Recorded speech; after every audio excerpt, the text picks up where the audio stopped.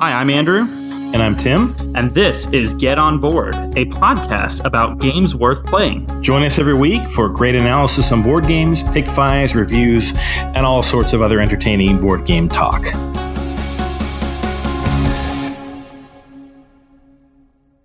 Welcome to Synchronized Introduction with Echo. Get on board. A podcast about games worth playing. A podcast about games worth playing. We are pleased that you joined us today, and we have a very interesting podcast that's going to take us through a solo game. This is our first review of a solo game. Have we reviewed a solo game before? I don't think we've reviewed an exclusively solo game before. So Okay. This may be the first time. We're flying solo. It's not working. Okay. So, yeah, our first time reviewing a solo game. I'm excited to see what that review has in store of Black Sonata. But first, let's talk about what we've been playing. Let's talk about recent plays. Mine are not terribly exciting. They're things that I've played before and maybe inching a little bit closer to a review decision on. Interesting. Castle Ravenloft. I'm now on campaign number 5 with it. So We've played about 8 games of it, which means that we've lost like 3 times. And yeah, we had to quit. I think we didn't lose the last one we played. It just, time-wise, we had to put the game away. So I have to say, people give this system flack. They say it's dated. Okay. They say it's simple. Okay. They say it has a little bit of ambiguity. I would say not on anything that's important and nothing that's very difficult to figure out. And as a dice chucker and a thematic game, I really like it. I'm really enjoying Castle Ravenloft. But I'm a guy who sometimes shies away from the super meat of some of the heavier dungeon crawlers. Sure. So for me, I'm having a lot of fun with this thing. I get on Spotify, find a really good Dungeons & Dragons playlist, hit play, and we're just having a really cool time putting out these. And the minis in this game are just absolutely gorgeous. I could imagine that people into the role-playing game might buy that just because you can find it at pretty bargain prices used. Yeah. I would imagine that you could buy that. Boy, the Bone Dragon alone on it is a really cool mini that's worth the price of a used version of the game. So I guess I'll trade you a solo review for a dungeon crawl review at some point. But I'll have to try this one. So that has to get in the cards. Yeah, that's one of my recent plays, Castle Ravenloft. What do you got? I played Sentient, which I picked up at Geekway to the West. Sentient was it had a lot of hype and then it faded pretty quickly because of price point. But basically, think of this game as like a Splendor-esque, Century Spice Road-esque, Majesty for the Realm, that weight of game. So like 30, 45 minutes probably. Okay. Kind of a Gateway Plus game, I guess you could call it. But basically, this is a manipulation game where you're drafting bots from a central row, and you're plugging these bots into your network, which is 5 dice. And each space between the dice is a place to put bots. So you're going to draft 4 bots around, and each bot will manipulate the dice on either side of it. It'll either increment them up or increment them down or keep them the same. And what you're trying to do is adjust these dice to score different conditions on the bots that you're plugging in. So you're trying to plug in bots which will work with your dice and manipulate them, but then manipulate them to the positions that you need them to be in. And every die will border 2 bots. So basically you'll have 2 opportunities to move your dice up or down. Okay. And you're trying to kind of tune your dice to get the numbers you need to score points based on the conditions on the cards. So like one card will give you 7 points if it's bordered by 2 5s, for example. So maybe it bumps your left one up, which was a 4, and now it's a 5. And your other one was a 5, but it keeps it the same. So what you need now on your right side is a card that doesn't increment that die, and on your left side you need a card that won't increment that die. So you're just trying to kind of manipulate these 5 dice in the round to score different points through different conditions. So it's interesting that you mentioned the price point may have killed it. Well, first of all, so what are the games? I think you said Century Spice, kind of that similar weight of game. I would expect to find those for high 20s, low 30s. I think that's what Century Spice Road's at about now. I mean, Splendor can be had for pretty cheap if I understand right. Majesty is newer, but that sort of game you're expecting to put out 30, and I think the MSRP for this was 55 or 60. Hey everybody, Future Andrew here from the Recording Bay. I looked this up on Amazon. Sentient is going for about $40 these days, so a little bit higher than those other games, but not quite as bad as the outrageous MSRP would have you believe. Editing Andrew out. Wow, it's not a very big box. Which It's the same. It's the same box size as something like Splendor, but there's also just not that much game in that. It's box. a card game with 20 custom dice, or I think you can go up to 5 players, 25 custom dice. So, yeah, I liked the game. I thought it was an interesting little exercise. It's a little mathy, it's a little thinky, but for something in the vein of like Century Spice Road, I think it's maybe one slight step up. So I appreciate that. I've enjoyed the 2 plays of it. But yeah, for the price point, it's hard to recommend. Yeah. I haven't checked on Amazon to see what the going rate is. It may be that it's come down since it's launched, but I remember when it launched, man, the MSRP was really high. Yeah. And people kind of freaked out. I need more plays to draw conclusions. I may end up liking it more than I do, but right now, I think it's a good game. Yeah. Decent. I'm not, I'm looking forward to playing it some more and developing some better opinions on it. That's Sentient by Renegade Games. Yeah. Well, a recent play for me, which I know is also a recent play for you, was yesterday's play of Risk Europe. Oh, man, this was good. Now, see, I'm really surprised that you said that. You had a rough game. I did have a rough game, but it didn't knock the game in any way. So, what I really like about Risk Europe is, yes, and I know for those who haven't tried it, you're hearing the word Risk and you're going, oh, okay, so it's a map of Europe with, just Europe and you play Risk on it. No, it's really not that at all. You have order cards. Mm-hmm. You have 10 order cards altogether. You choose 2 order cards per turn. You place them down in order, and they'll play the top one for player 1, the top one for player 2 around the table, and the next one for player 1 and 2 around the table. And it kind of limits what you can do. Yep. The movement is not like all over the place like it is in Risk, where you can choose to move 30 times per turn. No, if you play one that's expand into... The most you can do is expand into a territory next to you. That's it. But expanding into a territory means you can pin other players in that territory so that they can't move further that time. So there's a lot of strategic component to it. There's a taxation and component to it where based on the amount of territory and the territories that you control with major cities in it, you'll get more money to buy more armies. There is a lot going on in this game, and it led to some really fast.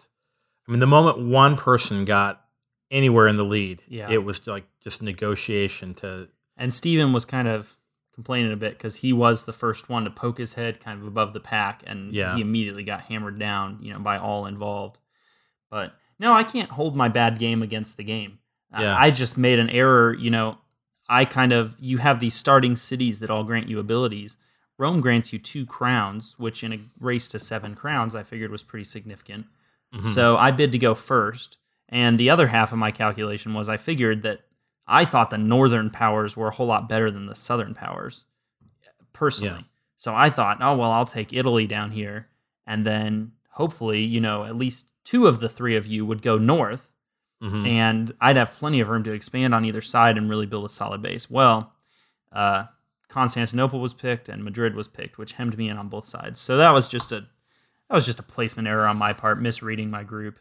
I can't hold it against the game at all. I mean, I deserve to be crushed. Just like the actual Papal States, I did about as well as actual history. Now, this game took us, we figured, about, 2.5? I think 3 hours. Right about 3 hours. It could have gone faster. There was a bit of setup and learning there. I think that experienced players could knock a game of this out in 2 hours. I think so, but see, this is where we start to run into trouble. I really like this game in a vacuum. But see, Axis and Allies is not that much longer. And I really enjoy Axis and Allies. I do.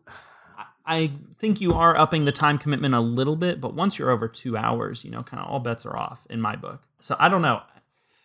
We're not ready to review this game. We don't have 5 plays of it in, but I'll tell you this. The first game that we played was a 3-player game. That's a mistake on this game. Yeah. Because if you play 3 players, the 4th player plays a dummy player. And it's whoever, I forget the condition for getting the dummy player. Yeah, that's right. You bid to get it. Round. And having a dummy player on your side is so incredibly powerful that it creates this really swingy and weird experience. Plus, we were playing with the basic rules, which is you buy Yeah. 10 crowns or 10 coins to buy a crown, and Yeah. so many crowns gets you the victory. So you could buy your way to victory pretty Right. much, which I didn't like. And the advanced rules take that away. And instead of just buying crowns for victory, the crowns also have a mission on them that you have to complete. And that made a lot more sense. So playing with the advanced rules with 4 players, to me, that's where this game really shone. I mean, I'm confident that's the game as intended to be played. Yeah, and it just bothers me, though, that if you're going to put fewer players on, come up with a better Scale the mechanism. Scale the board. Yep. Don't Yeah. do this dummy player. The dummy player crap. was dumb. Yeah, it was. But yeah, I think Risk Europe is good.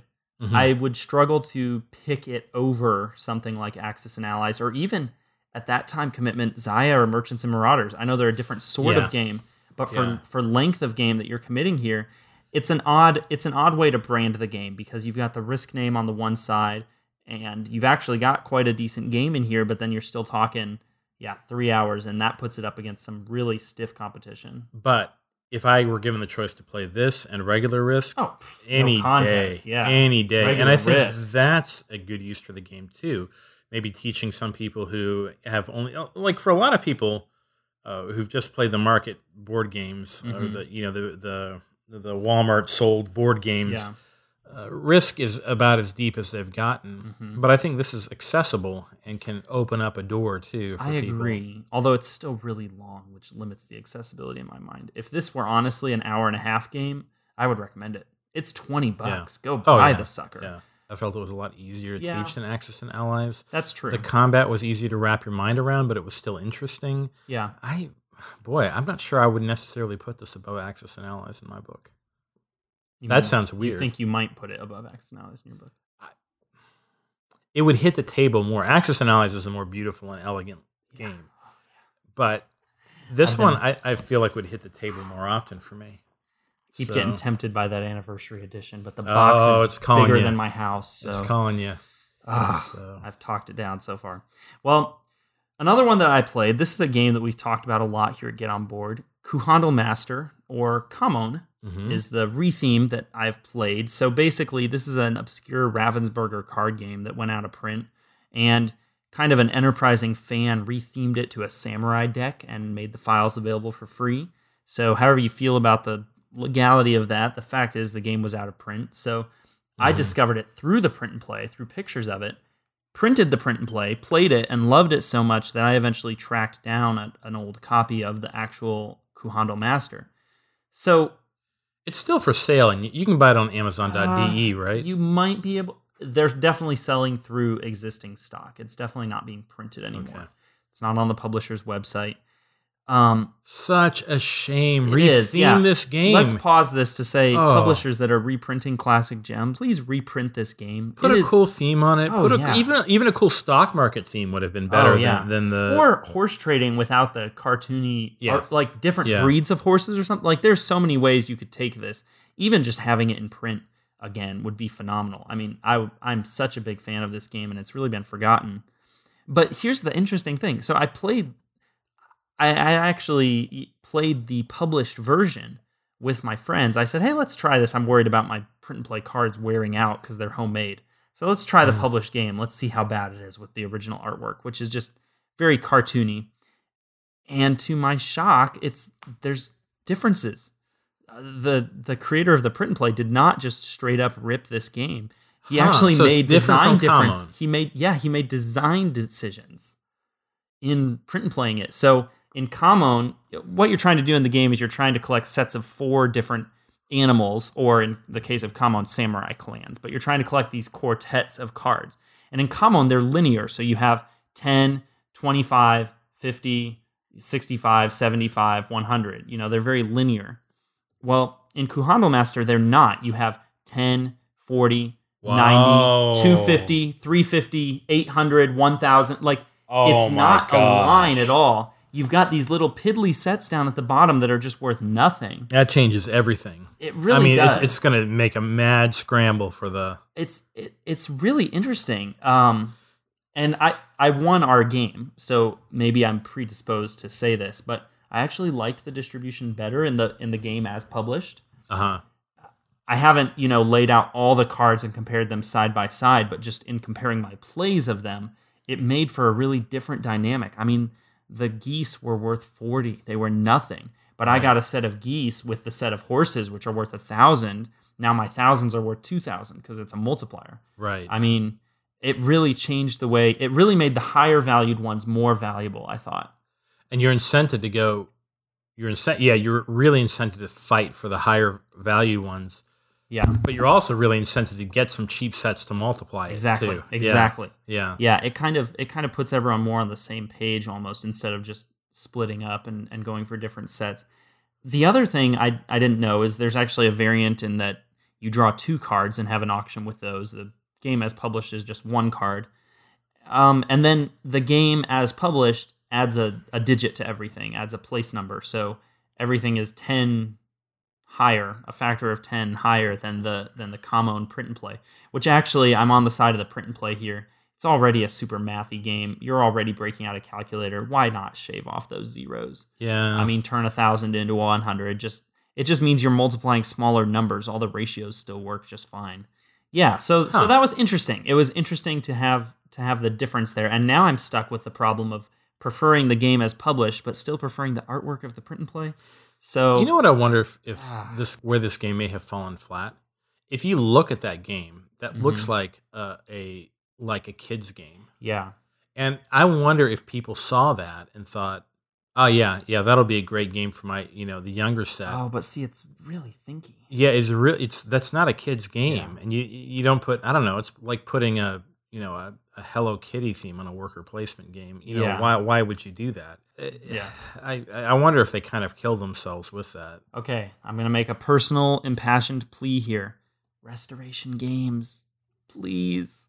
Go look up Kuhandel Master. I'll mail you my copy. Play it and see how good it is. This is the epitome of classic Euros. This has the simple rules and depth of something like Ra. This is a really good game. It deserves to be in print. It's a crime that it is not. It's a crime that it did not get more exposure on the market.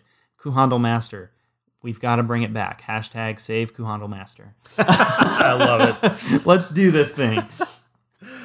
All right. Well, my next recent play is one that I brought up a few episodes back, Aeon's End, but I finally got off of the first boss. The beginner boss? Newbie? Finally got off of it. And we played the Crooked Mask last night. We went up against Crooked Mask. We did, but we did a random set, and the random set did not have any heal. The only thing that healed was one of our players' starter cards, and it would just heal one guy one health. That was it. And so we had to make tough decisions. That'd be really conservative. And what we decided was we were going to let one player keep his health, and the other 2 of us would exhaust. Now, exhausted players still get to play. It's just that whenever they take damage, twice the amount of damage that would get dealt to them gets dealt to Gravehold, which is... Could you guys heal Gravehold?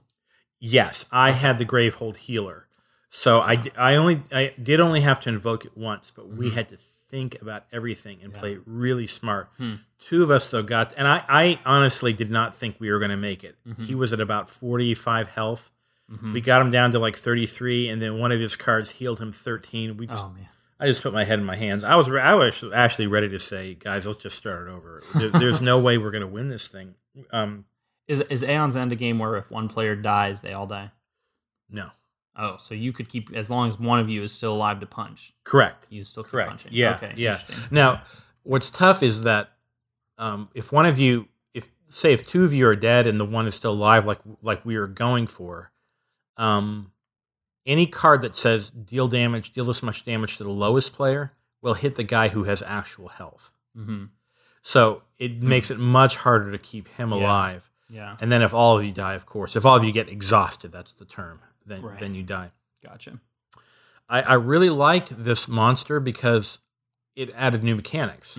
He had these corruption cards, and they would just slide into your discard pile. And each monster has its own deck of like creatures and bad things, right? Well, yeah. So each monster has its own deck of actions and creatures, which get combined with the base deck of actions and creatures, which go in a tiered set. Like you shuffle all the 1s together, all the 2s together, all the 3s together. So it gets worse and worse. Right. It gets worse and worse. And then, so But you played the base boss guy, and when he unleashed, you added like these tokens. When you got 3 tokens, the second monster wasn't like that at all. When he unleashed, somebody had to take one of his corruption cards and put it on top of their draw deck. No, put it on top of their discard pile and then shuffle their discard pile into their deck. So now you got this card floating in your deck, and it has to resolve before anything else you do. So if you draw it, you've got to resolve that card first, and it does something really bad to you, and it just goes back in the stack. Yeah, and so continues to get at worse. one point at the end of the game, Evan and I each had 5 of those cards in our deck. Wow. It was terrible. Wow. But the last round, we won it because we were able to do 35 damage to him on 2 turns because we had our decks culled so well. But had we gone one more turn, we would have died because he would have. So it was down to the wire. It was just photo finish. I liked it. It was a photo finish. So for those listening, I'm probably just about ready to review Aeon's End. I do want to get experience with a couple of the other bosses. I want to play it about twice more. Yeah. And then let you lead that review. But what I would say is I do think that the game can be a bit simple. Now, I've only played a level 2 boss and a level 5 boss now.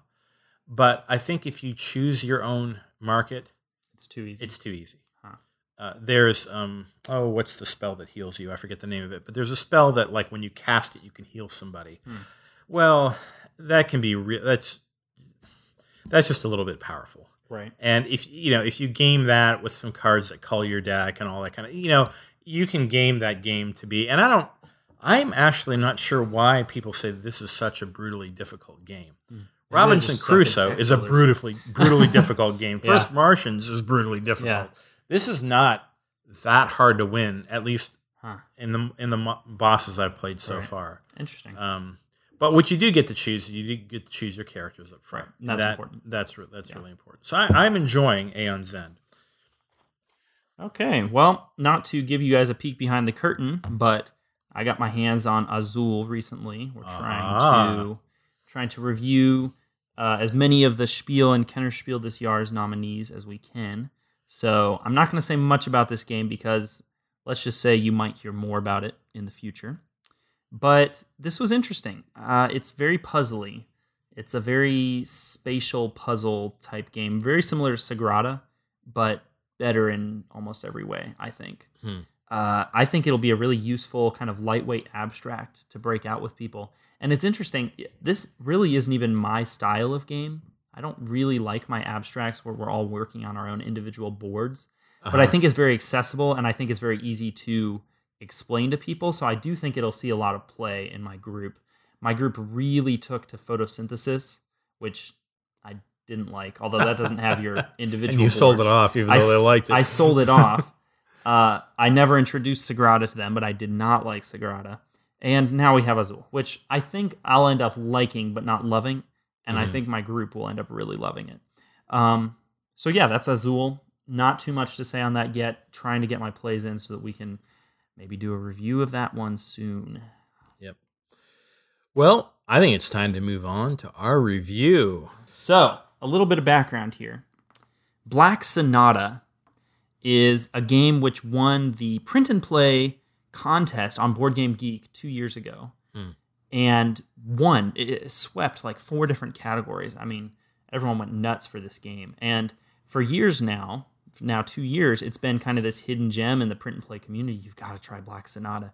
Hear those words again. Print and play. This is a print and play game. This game available was released for free. For totally free. I printed it originally through the contest. Loved it so much. I've since crafted 2 more copies and sent them away, one to a friend and one to someone else on Board Game Geek.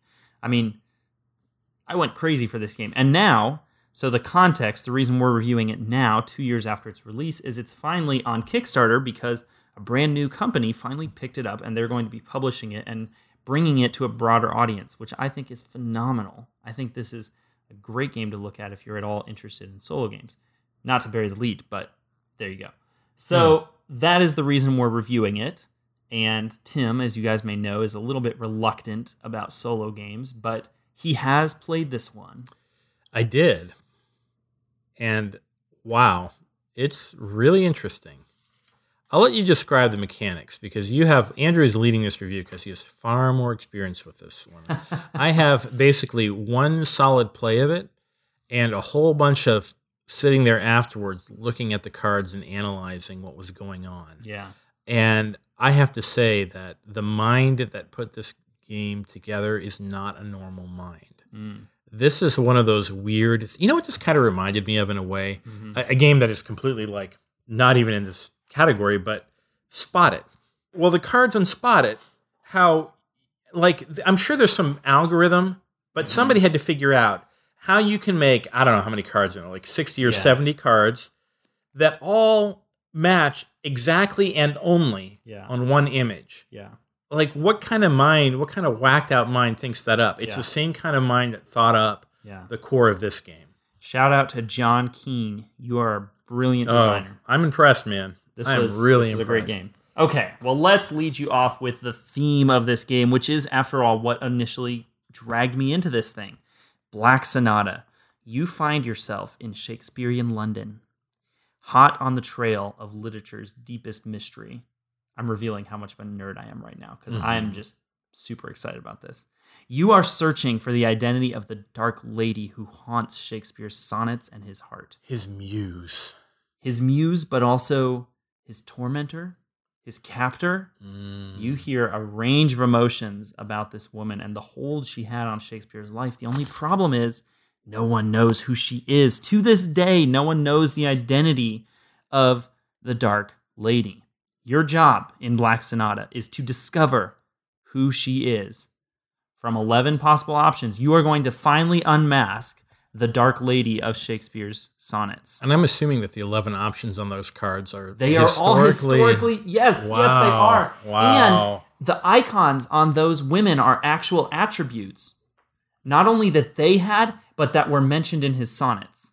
Interesting. There's an entire background booklet on the history of this game, actually. It's about 20 pages. So each lady gets about a page, front and back. And seriously, John Keane, phenomenal work here, man. I mean, this was just, everything about this game, the theme, everything just sucked me into it.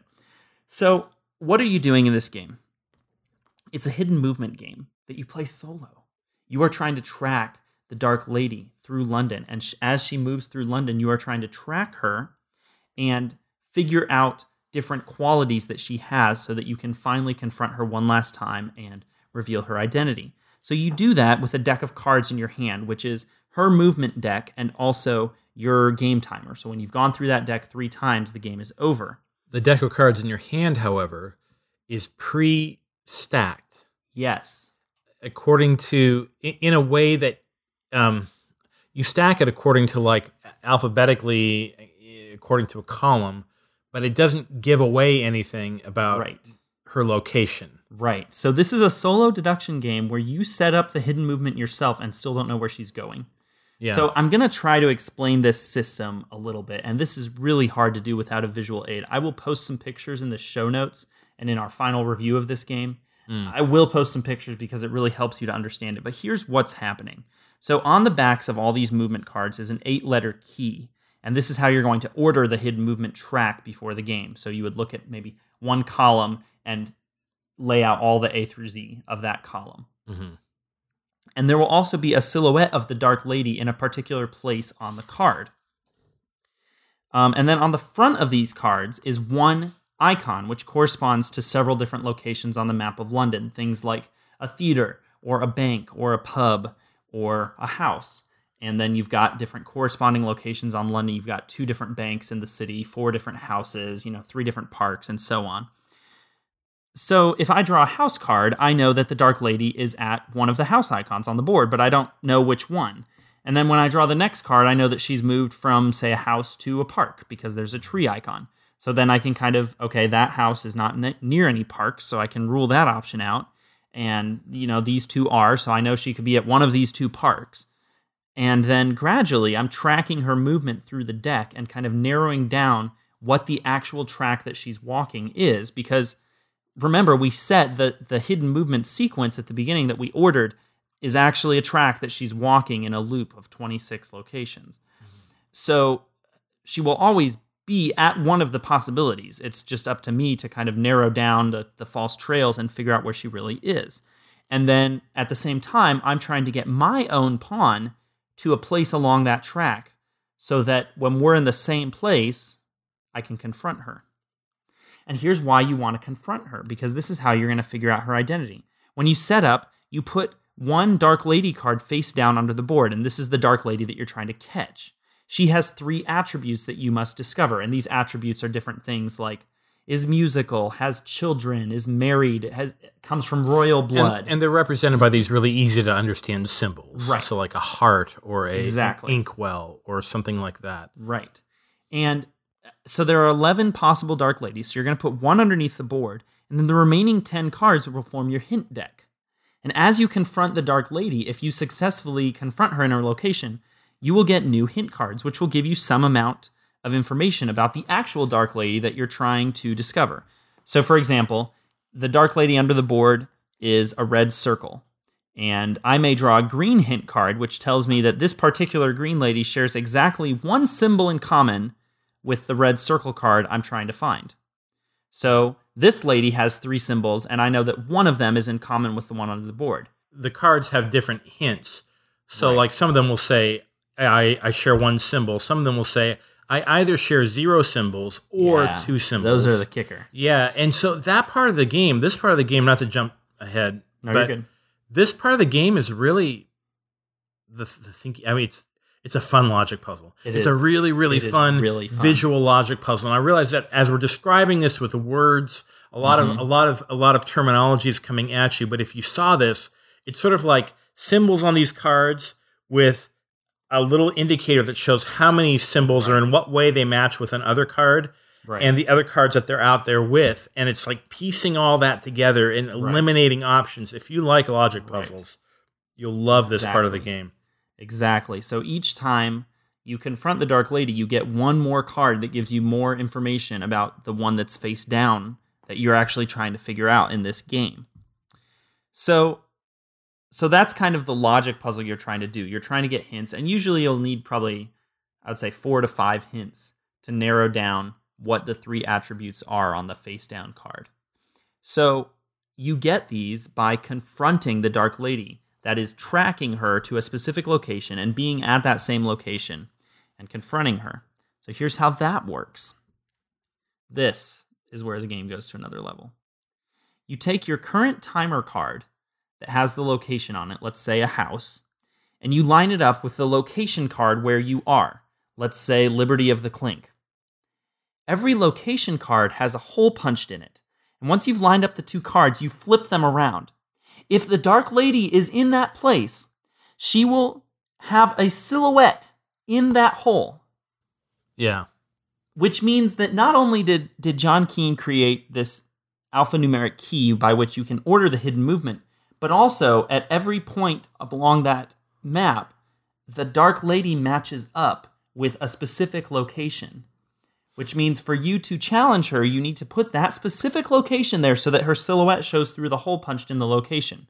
Which means that in addition to a really thinky and cool logic puzzle, this game also gives you the thrill of little spy sets that you would buy as a kid where you would put the thing over the other thing and see the secret message or not see it. Oh my goodness, that part is really fun. So again, we are really struggling. I am really struggling to describe this game with words only. I will post some pictures. It will make more sense. I know we're talking about a lot of different symbols and decks and types of cards. It does make sense. You can get up and running with this game solo in like 15, 20 minutes to learn the rules, I would say. But that's the gist of what you're trying to do. You're tracking her movements through London. You're confronting her so that you can get hints about her 3 attributes. And then you're finally confronting her a last time to see if you got the right 3 attributes. And here's what brings the tension in the game. The tension of the game is brought about by the fact that every time that you go searching for the lady, you're cycling through this deck that you're only going to be able to cycle through 3 times. Yes. So you may say, well, I'm going to take a risk and take some guesses here even without, knowing perfectly where she's at. Well, if you do that, well, it's all well and good unless you're wrong, and that's going to put a fog card in your deck, which when you run across that fog card next time, just the way the deck is ordered, in essence, lets her get 1 movement ahead of you. Right. And so now you don't, you're just that much further away. You're not really sure what path she's on, and you sort of have to start finding her all over again, which is really And she'll get more and more free moves the more hint cards you have. Right. So the closer you get to finding her, the harder it gets to continue to track her. I agree. I think that's the ratcheting tension in the game. Because every time you find the Dark Lady, you get one more hint. It tells you a little bit more about her attributes. But then each hint you've discovered, you lose more and more of her trail because, A, those cards, those locations get replaced with fog cards, and you are going to be shuffling more cards for each hint that you have. So as your timer runs out, you just find yourself asking, oh man, do I get one more hint so I can be certain of her identity? Do I just confront her finally this time and not risk losing more cards out of my timer? That's a tense decision. That's a really good decision. That was my first magic, by the way, if you're keeping score at home. So I think it's really like your second magic. Your first magic is the theme. Yeah, absolutely. Which the theme is incredibly well realized in this game, particularly for a one-player solo puzzle game. Yeah. This theme is incredibly well realized, and everything that you do feels really thematic. Especially now that you explained the attributes on those cards, that makes total thematic sense. So you're looking for somebody who is similar to these two ladies, but not quite. Exactly. And so, yeah, that makes... I think of it as you're talking to all these other ladies, and they're like, well, what you really want is someone who's married. And then you're like, well, I declare. And you're just, kind of inching closer and closer by talking to all these other... They're telling you, well, clearly I'm not the Dark Lady because I would never, with Shakespeare, oh my lands. They're just like, you're like sitting in a parlor sipping tea with them, and they're like, what you really want is this one. I know I'm a giant nerd there. Well, so it's the theme. To me, it's these two interesting puzzles and the way they sort of don't interact, but one causes the tension for the other part of the game. Yes. So, yeah, mechanically, it's a thing of beauty. Yes. To observe, and that would be my magic to it. And my favorite moment of this game, this is my top magic. When you finally decide, I'm going to go for it. I'm going to find her. I know where she's at on the board. If I can just get there and not hit any fog cards and lose her again, and I've got 3 attributes that I'm like 70% sure about, you have to trust your deduction from all those hint cards you've gotten. You have to hope that you have the right combination, because often there will be multiple possibilities that you could explore. If you don't, oh man, that's game over, and she has slipped through your fingers. Because once you decide to unmask her, if you're wrong, you're done. I mean, that's it. There's no going back because you've revealed that hidden card. But man, when you find her, oh, you are the one. You have found the mystery that's eluded people for hundreds of years, and that feels really good. That feels really, really good. A win in this game is just so satisfying. So now I have to bring up some potential tragics. And I'm going to say potential, because there are things that I see, but I've only had one play. You've had many. 7. So 7 plays of this. Okay. I think so. So my first potential tragic, but this may be mitigated, is, okay, she follows a discrete path that's hidden to you initially because you just order the cards. But if you play that same column again, she's going to start at the same place and follow the same path again, right? Yes. So the first answer is don't play the same column back to back. I mean, even straight out of the box, there's 8 different tracks. And then the designer later released, I think, 16 more tracks. So there's really 24 different tracks you can do. Okay, so there's plenty of playability. There's plenty of replayability. And you just move on from one to the other unless you've just got some kind of crazy photographic memory. The other genius thing about this game is, this blew my mind when I realized it. Because that sequence is internally consistent, because it's a loop, you can cut the deck as many times as you want, and it will still work. Oh my gosh. Did I just blow your mind? She can start from any point on that loop. Wow. So you cut the deck 6 times, you don't know where she is on there. Then that's not a tragic. It's infinitely replayable. Oh, yeah. Totally. Okay. In fact, I had the same possibility. I would think the possibility for abusing the memory aspect of this would come from the Dark Lady cards, because there are only 11 of those. It is possible that you could really learn some of those really well and have an advantage there. But even so, I've played this 7 times, and the Dark Lady is random every time. There's even 3 that are harder, because you get less information from all the other cards. So the asterisk ladies are the hardest. So if you really want to challenge yourself, you can play with one of those. So that would be the one place where replayability might be a concern if you do have, say, a photographic memory. I do not. I've played it 7 times and had no problems there. I am shocked. This game has more replayability out of the box as a free print and play than many published games do. Okay, so I'm going to bring up another tragic that I think may be more legit, because I think that you don't need 5 plays to speak to this one. Okay. In fact, it's best to speak to it on your first play. Okay. This is hard for me to wrap my mind around. Yeah. It's thinky. It's hard for me, and the recommendation falls to you because you played it 5+. Mm-hmm. But it would be hard for me to recommend this game, like outright, without caveats. Mm-hmm. Because there are a lot of people I play with who would look at that puzzle and say, I'm overwhelmed by it. I was almost overwhelmed by it. Yeah. It took me, I had to discipline myself to sit a full way through, Yeah. not knowing what the heck I was doing before. In the end, it kind of clicked in a little bit in a way that almost felt like Lisboa. Yeah. Our first play of Lisboa, where about 80% of the game through, we're like, oh, yeah, that's how this works. I totally watched your face through the game. I mean, at the beginning, you're like, yeah, I don't know. I guess I'll do this because I don't know why this is good or bad. Right. But by the end, I mean, for one thing, you really slowed down what you were doing and thinking about it. I agree. I think that, okay, if I say the words a solo deduction hidden movement game and your ears perk up at all, you should try this. Right. But the thing you have to know is inherent to that is a lot of fiddliness, which is not, for me, that's not a tragic. I'm totally fine to deal with that. But you're right. The game timer is a little bit fiddly by nature. It's a genius mechanic. I absolutely love it. But you're right that it does not. Okay, so I see your point, but I don't think that will affect my ultimate recommendation of this game. Because I don't think I've ever recommended a game just blanket for everyone possible.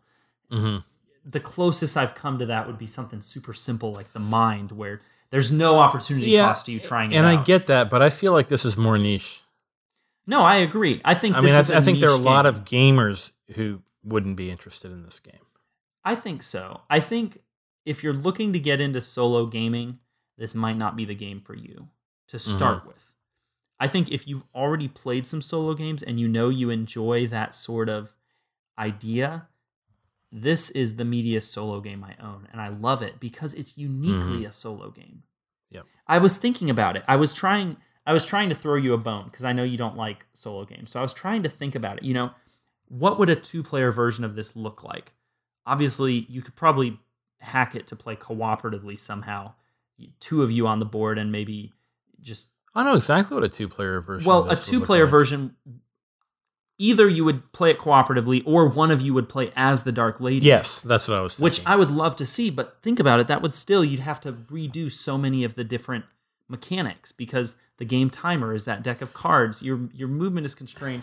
And honestly, it wouldn't be that fun for the Dark Lady unless you added some new and interesting mechanics. Exactly. So I think, okay, a hidden movement game with a real player on the other end and this theme would be amazing. I would buy that in a heartbeat. But this is not that game. This is something different. This is uniquely a solo game. And this is why I picked this game. We're about to discuss solos. This game is uniquely a solo game. It's specialized for a solo game.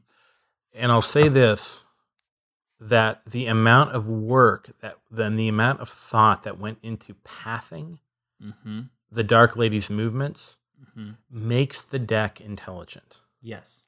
And this is one thing that this game has, and maybe this is a good place for me to close on this game, because I can say that about most solo games, the main problem I have with it, oh, we haven't gotten into this yet. Okay. We're getting there. Almost there. But one of the main problems I have with solo games is the stupid AI. And so I'm more willing to put up with that in a group setting for the player interaction, etc. But yeah, the AI in this is brilliant. Yeah. So I'm very impressed with that. Well, I'm sure you guys see this coming, but I recommend Black Sonata. I would say it is my highest rated solo game, and it's probably not close. I don't think it's necessarily the most accessible game. I don't think you should necessarily start solo games with this one, but don't be put off by the thinkiness, because the thinkiness is what makes the game good, what makes the game replayable. If you feel that you could handle this, if you've played a couple solos, or if you're just really into the theme, I highly encourage you to check out Black Sonata. It's well integrated with its theme. It's got a crunchy, satisfying puzzle behind it. It's got plenty of replayability. It's a good get for you. And it's on Kickstarter now. By the time this airs, you're going to have about 2 weeks to go snag it. The campaign ends on July 1st. This is a brand new game company, actually. Side Room Games. This is their first game. And so you can support a new company. You can get this thing. I think it's already something like 300% funded. Wow. So it's attracted a little interest. And I'm glad for that, because these are the sorts of games I really love to see on Kickstarter. I think the key to its success or failure commercially is going to be the rules booklet. Yeah. I'm serious. Yeah. Because I think there are ways of explaining this game that could make it really simple. If you just kind of dumb down the pathing and say, look, you don't need to understand it. Just put them in this order and know that every time you hit a fog card, she's one away for you for each fog card you just hit. That's all you have to say. And if you say that, it's like, I get that. I missed a trick. I wanted you to learn this from the rulebook, because I think that would truly be part of the solo experience. You're going to have to do it yourself. I taught it to you, but I have in-depth knowledge of the game because I watched the work in progress thread. Right. So I actually watched him design this, and that's just enhanced my appreciation for the game. I do think the rulebook is good, though. I used the rulebook when I first played the game, because obviously he changed through the WIP thread, and it's more coherent as a rulebook. I think it's a good rulebook. There's a couple edge cases where I've had to post on Board Game Geek. I don't think the company producing the Kickstarter necessarily changed that much from his initial vision. So if that's really crucial to you, maybe it rises and falls there. I thought the rulebook was good, though. I really wish the designer and the publisher well on this one. I think that this is a game that for the market that it's targeting is darn near perfect. Yeah, absolutely. If you like solo games.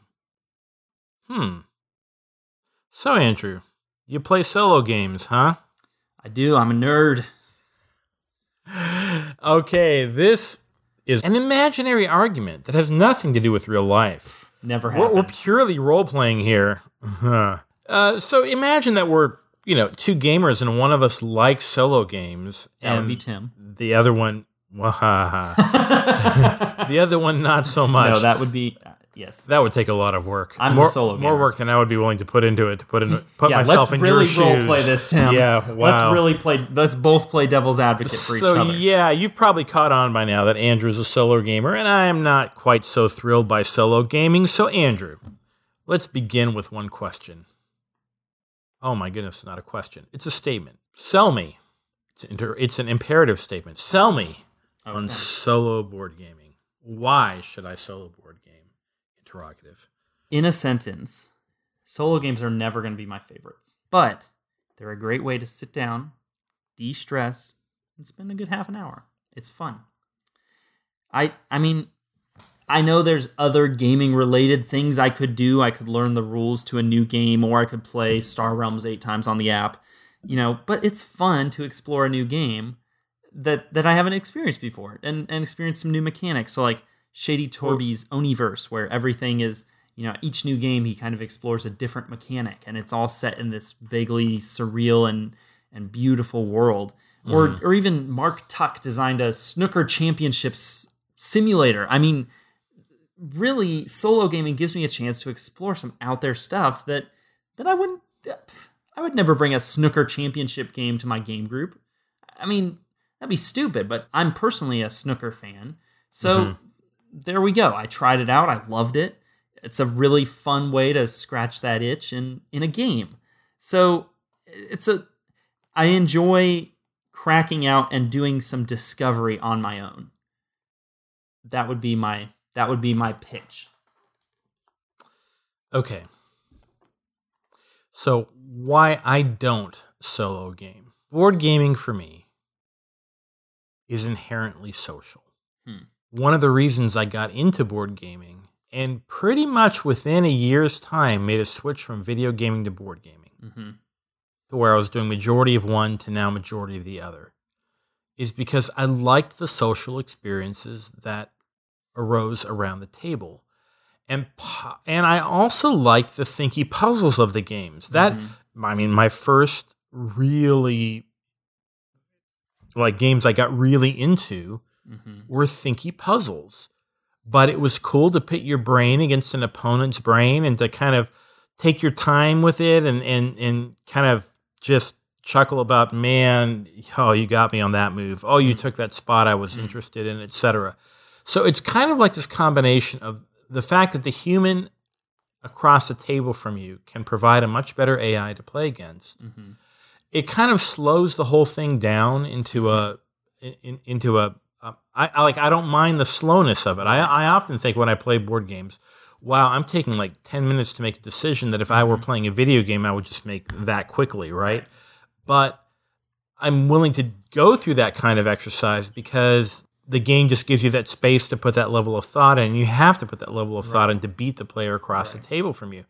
And that's just so much fun. And when I sit down to play solo games, I don't have that interaction. I don't have that interaction with the player across the table doesn't exist. It almost feels unnatural for me to pull a board game off the shelf and set it up with nobody across the table and just start shuffling cards around. Right. It just doesn't make sense to me. And see, this is hilarious because I'm a play the player guy.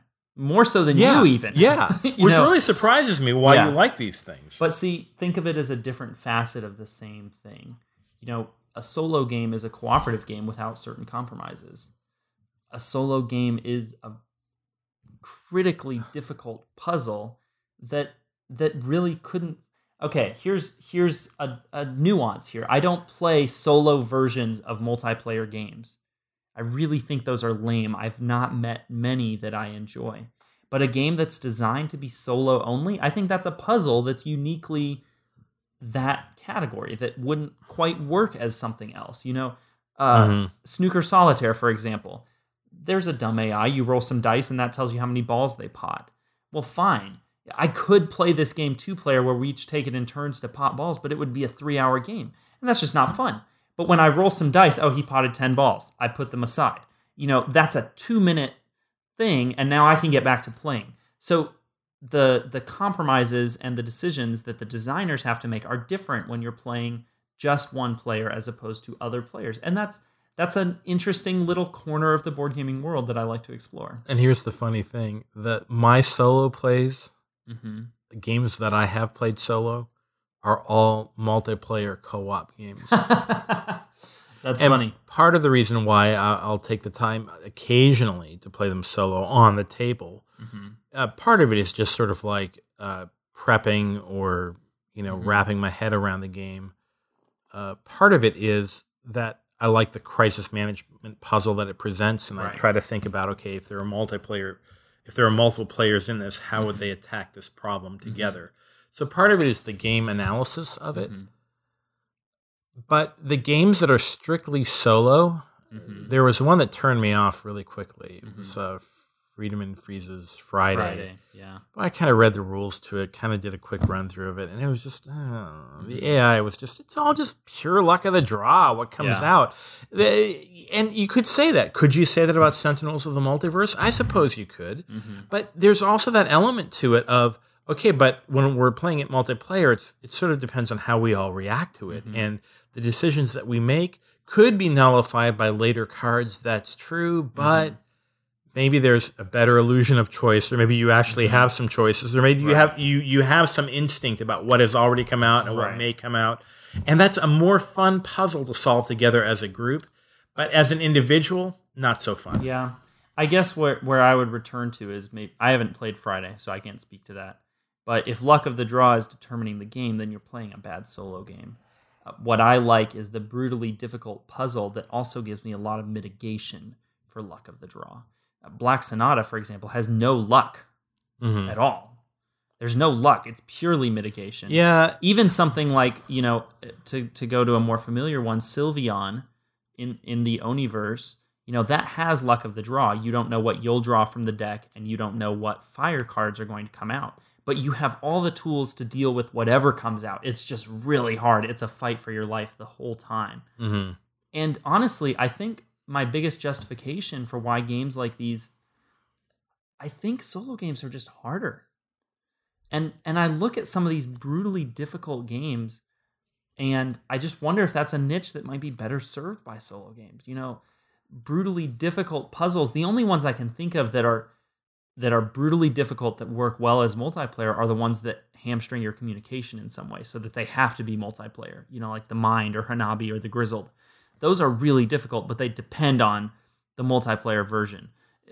But, a brutally difficult puzzle that's not just random luck of the draw, my mind goes to solo games. Okay. And so your mind goes to solo games. And then what you'll do is you go to your shelf, and you'll take the game off the shelf. And then you'll set it up on your table. And that'll take time. Yeah. And you'll create the stack of cards like you do in Black Sonata. And that's going to take some time. And then you'll deal with the fiddliness of it. And see, to me, if I'm playing a game by myself, I'd rather just pick up the tablet and play an app. Okay. For a couple of reasons. So now we're on a convenience issue. This is a convenience issue. Yeah. I play Sentinels of the Multiverse actually a lot on the app. And also, I'm going to divide app games into two categories here. One where you're still playing against the dumb AI. It's just that the app is making it more convenient for you. Bookkeeping. Right, it's managing the bookkeeping. And that's what Sentinels of the Multiverse does. It doesn't make the game any smarter, it's just a whole lot more convenient. And that game has a ton of bookkeeping, a ton of fiddliness. Right. And it's so much cooler to do it on the app. Yeah. It just makes life that much easier. So, and consequently, I can whip through a game in 15 minutes on the app that would take me an hour or an hour and 20 minutes, if I were to play on the table. So it's just that much more convenient. And the other thing, of course, is games where you go up against an AI as another player, like, or Star Realms or Race for the Galaxy. Right. And some of my favorites are like Suburbia. Yeah, Star Realms, Race for the Galaxy. Star Realms and Race for the Galaxy I've actually found relatively difficult to beat. Splendor is brutally easy to beat. Man. Go look at some of the research into this stuff. The Race for the Galaxy AI, I listened to, I think it was Ludology interviewed some of the people behind that. Some of the science behind how they developed those AIs. It's really fascinating. I mean, these are AIs that are able to teach themselves the game by playing it. Wow. That's why they're so good. Well, I wish Splendor had that, because it's to play a game of Splendor on the app, and the app kind of rewards you for playing it quickly. Right. So I've gotten through games of Splendor in like 5.5 minutes. But see, you could not imagine playing a game of Splendor on the table in that amount of time. But here's the thing. It's junk food. Why the heck would you want to whip through such a satisfying game as Sentinels in 20 minutes compared to an hour and a half? Why are you sacrificing? I'm getting the whole experience. Well, I'm just not having to fiddle around with all the But here's the thing. Chips and cards. Gaming is a limited resource. You're not going to play Sentinels of the Multiverse indefinitely. There will be a time when you play your last play of that game. And in my mind, apps are eating up those plays. Like, here's an example. We just reviewed Ganz Schön Clever. I've played that game about 40 times on the app, and my copy hasn't even arrived, and I'm just about sick of the game, which sucks because it's a phenomenal game. So don't do it. I would love to teach it. Well, yeah, so don't do it, you say. But see, that's the distinction I'm trying to make. I was not going into this discussion prepared to make this particular argument. I was actually going to say, I think you're still a solo gamer if you game on the phone. But I actually am realizing that there's a distinction here. I think you're forfeiting some of the enjoyment of getting it out on the table with other people when you play the multiplayer ones on the app. I mean, okay, I could see the argument that something like Splendor, you've probably gotten all your enjoyment out of it. So it's a mindless distraction. Right. Star Realms, it's a mindless distraction. But for a game that you really love, like Suburbia or Sentinels of the Multiverse, like why would you burn through in over your 2 enjoyment years. of the game. But see, I haven't with Suburbia. Mm-hmm. Every time I play Suburbia on the app, I think, man, I got to break this out with real people.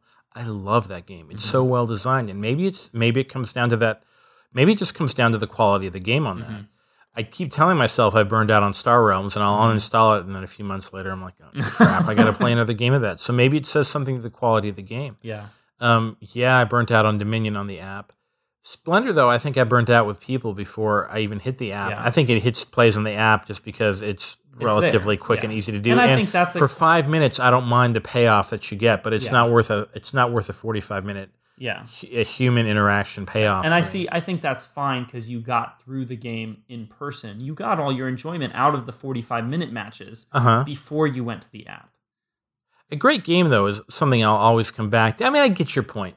I could burn out on games easier, but maybe I'm just not as worried about that given the size of my game collection. Yeah, and I know we think differently about this. I tend to think of games as a more limited resource. I know I have a certain number of plays in me. So if, for example, if someone came out with a Sherlock Holmes Consulting Detective app, I would be over the moon, but I'd also really question if I wanted to play that because every time I sit down and play that game, that's 2 or 3 hours that I really treasure those memories. I mean, that's incredible time. So why would I, sit on the toilet and play it?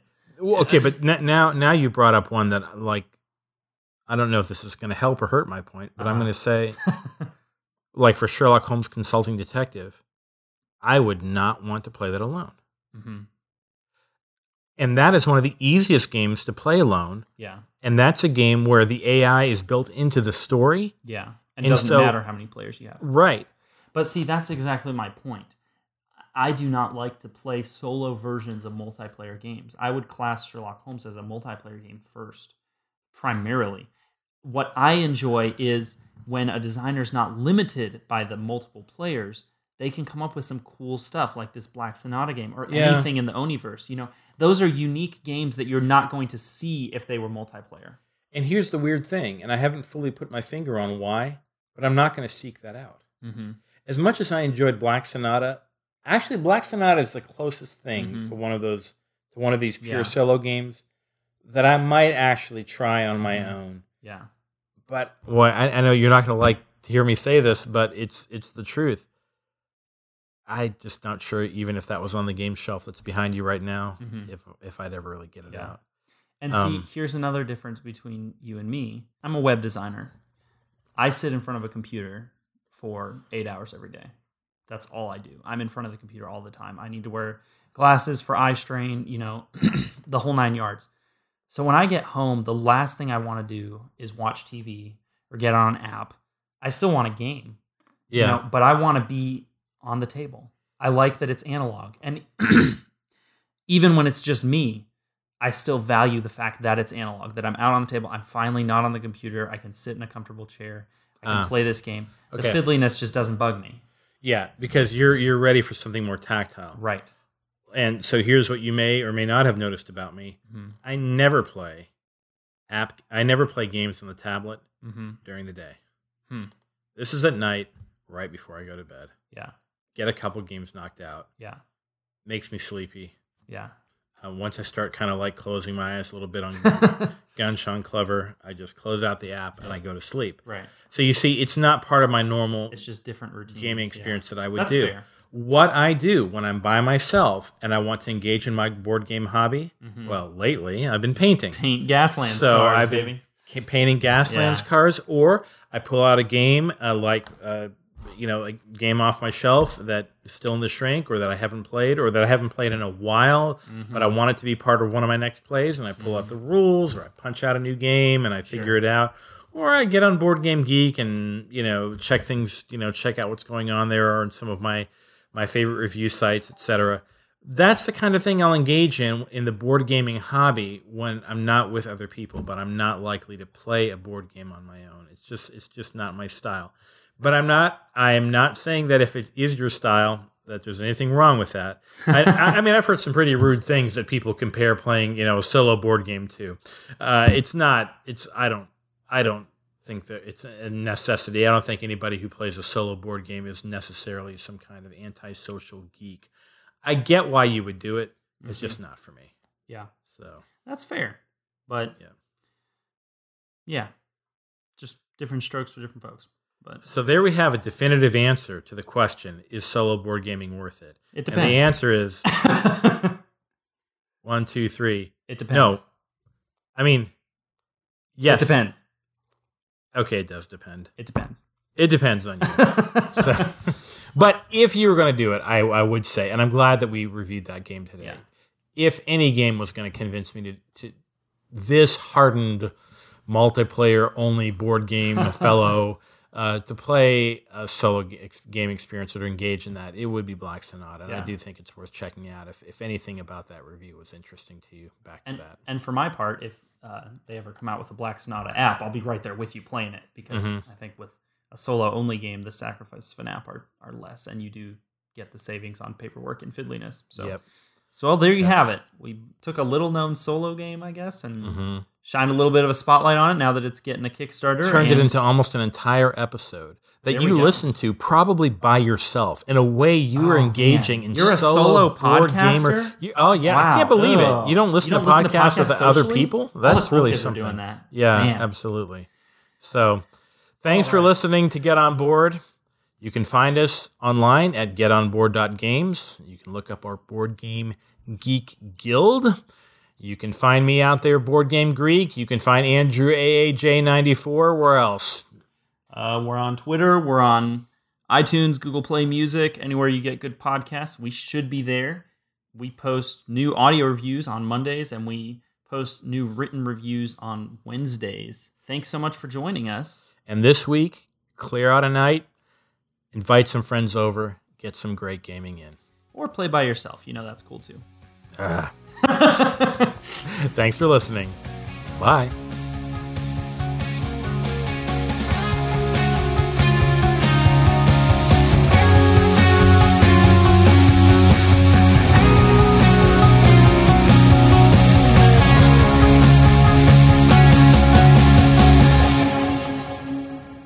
Wait, what?